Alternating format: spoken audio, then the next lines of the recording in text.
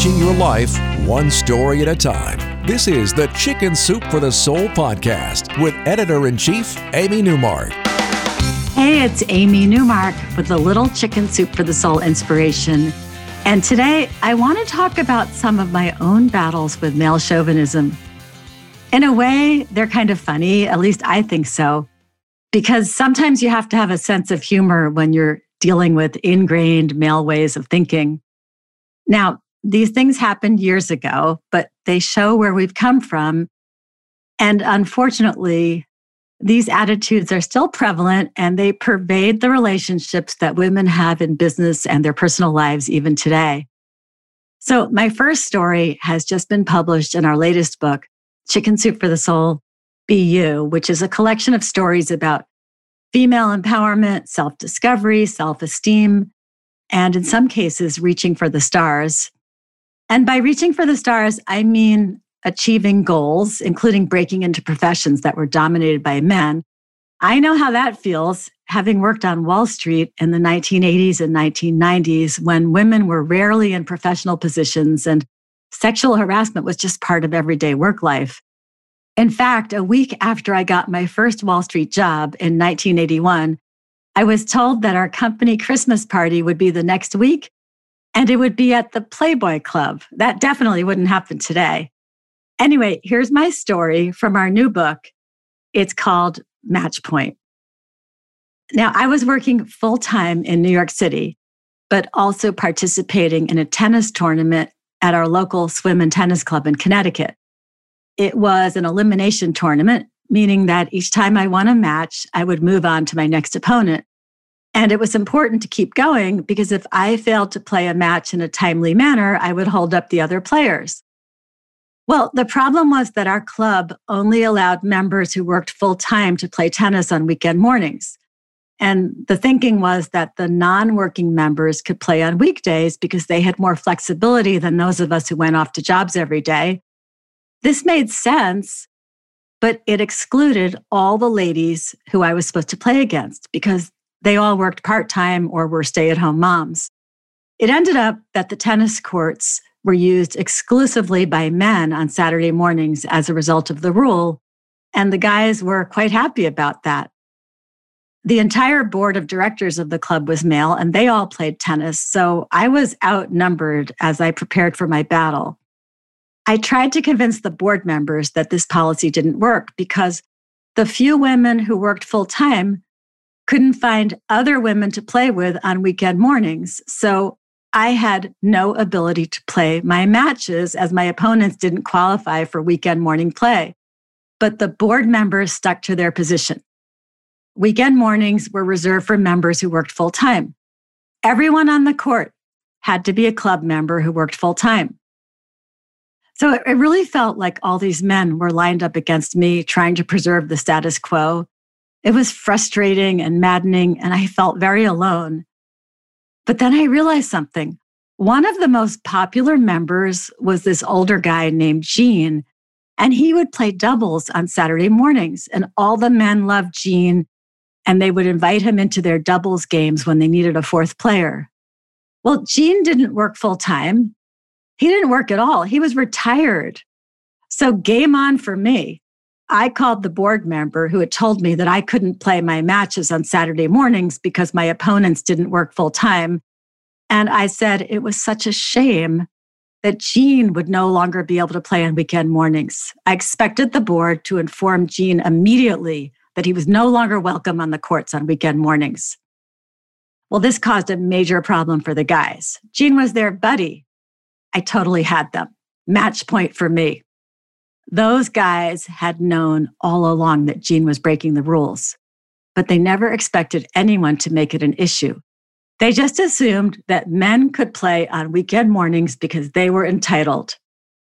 Shortly afterward, the board changed the rules to exactly what I had suggested. As long as one member playing on the court worked full-time, that member could invite any other member to play on weekend mornings. My next challenge was to convince my female opponents that they truly were allowed to play with me on a Saturday morning. They were so cowed by the male dominance of the courts that they were fearful about invading. It really did feel like a boys' club out there.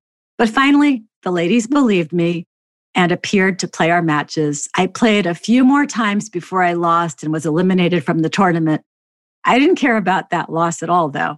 What really mattered was that I had outsmarted those guys and forced them to revise an unfair rule that had been in place for decades. So here's another story, and this one is really ridiculous and so unfair. I wrote this story for another book that we did about female empowerment a few years ago. It was called Chicken Soup for the Soul, The Empowered Woman. So I was a Wall Street analyst and I was very good at what I did. And I figured out which stocks were going to rise and which were going to fall. And there was this company that I knew really well. It was one whose stock I had recommended for years and the price had gone up, but then I decided it was overvalued and it was going to go down. And I told a few of my clients, big professional investors, and I got the ones that owned that stock to take their profits and get out. I saved them millions of dollars by getting them out on time. You know what they did? They sent me flowers. I know they meant well, but really? I would rather have gotten more money in commissions than receive a big bunch of flowers.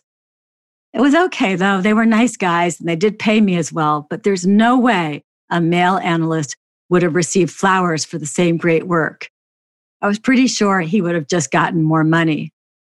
Paying analysts for their stock picks was basically done on the honor system, with the clients deciding how much to pay via brokerage commissions.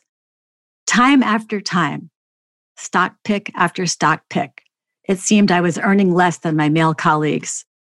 I decided to start my own hedge fund.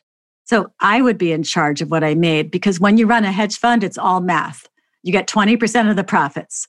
It doesn't matter if you're male or female or an iguana. Math is math. So I ran my fund for a few years and never had a down quarter. I got my 20% of the profits and made a nice living while working from my house and being there for my young children. I only had one run-in with a male chauvinist while I ran my hedge fund. He called me one day to complain about something, I forget what, and he accused me of running school bake sales instead of my hedge fund. Well, I had this policy. I had already decided that each quarter I got to fire one annoying client. The way you fire a client is just by sending them back their money. So I sent this guy all his money, and then he begged me to take him back. But I was working too hard to make money for someone I didn't like, so I didn't let him back in. There was a lot of male chauvinism on Wall Street, but I navigated my way through it. Sometimes I could even use it to my advantage because guys didn't expect me to be smart. They saw this petite, pretty blonde woman, and they thought I was some kind of bimbo. And it allowed me to get a lot of information out of them, sometimes figuring out stuff that no one else knew. I was written up in Forbes magazine for being the first analyst ever sued by a New York Stock Exchange company. I had exposed the massive accounting fraud perpetrated by their CEO and other top officers. I had figured out the fraud using two things: my ability to get men to talk to me on the phone, and also math.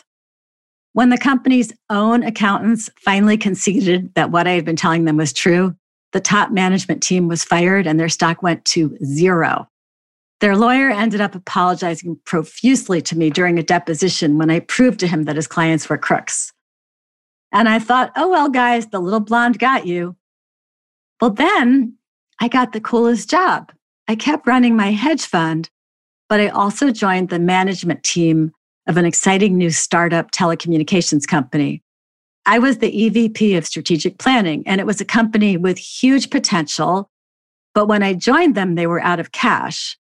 Well, because of my reputation as a straight shooter on Wall Street, there was a hedge fund that was willing to invest $6 million in the company's stock as long as I was on the executive team.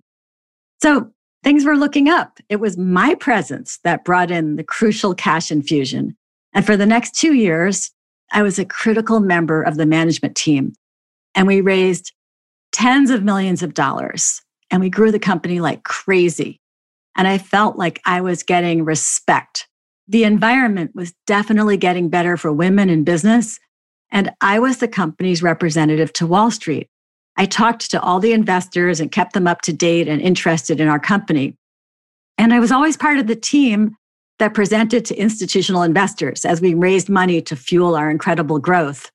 I was the one at the front of the ballroom or sitting at the conference table explaining the PowerPoint slides. And when you raise money for a big company, the investment bankers take you across the country on what is called a road show. So on one road show, we were in Denver for breakfast and we had a big lunch meeting in San Francisco with 50 important investors. And then our flight was canceled. And this was before smartphones. So my colleagues and our investment bankers, all guys, just stood there at the gate looking lost. And I ran over to one of those airport phones that they use to page people. And I asked the operator to put me through to whatever charter jet service existed at the Denver airport.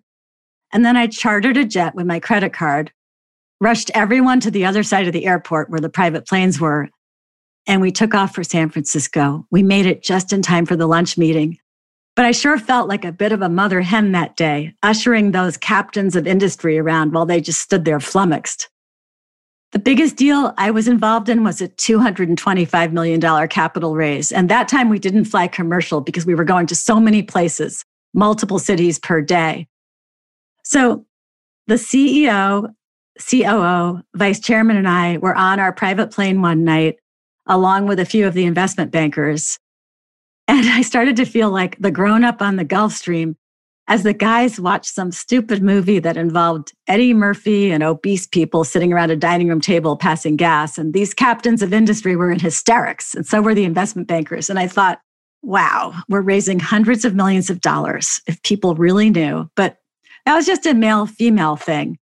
Anyway, I presented to the potential investors at every meeting, and I was one of only 4 people who reported to our CEO, and we had thousands of employees. So I really felt like I had arrived. I was the only woman on the plane. I was an integral part of the team that had this successful roadshow and raised $225 million. When we closed the deal, I thought, there isn't a single institutional investor in this company who isn't in, at least partly because I've talked to them. The roadshow was great, and I'm one of the guys, except for my taste in movies. A few days later, we were back at the office victorious. And then to express their gratitude to us for making the deal a success, the gifts arrived from the investment bankers. I heard about them when I walked into the office. The CEO, COO, and vice chairman had each received a 6-bottle case of Dom Perignon champagne. I was really excited. I went into my office all excited to get my case of champagne. And guess what I found waiting for me in my office? My gift from the investment bankers for helping close that $225 million deal. A case of Dom Perignon like the 3 guys got? Nope. I got a vase filled with flowers. I'm Amy Newmark. Thanks for listening to these stories. If you'd like to learn more about Chicken Soup for the Soul, Be You, or Chicken Soup for the Soul, The Empowered Woman, go to our website, chickensoup.com, and click on the podcast button. You'll see the books there, and you can check out the front and back covers and read more about them. If you want to read stories from Chicken Soup for the Soul, you can sign up for a daily newsletter and get a free story in your email inbox every day. There will be lots of stories from our new books in the coming weeks. Just head to our website, chickensoup.com, and click on the newsletter sign-up option. You can also follow me on Twitter, where my handle is @AmyNewmark, and you'll see links to our free stories and this podcast. Come back for our next episode to hear 2 stories from our new book about self-care and making me time. These stories will get you up and outside enjoying nature, and I'll discuss the Japanese concept of forest bathing, which has proven health benefits.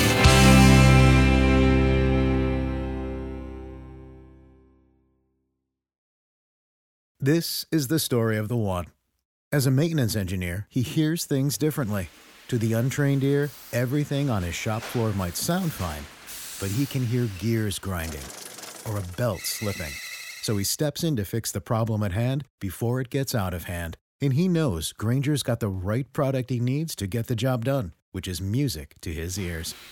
Call, click Grainger.com, or just stop by. Grainger, for the ones who get it done.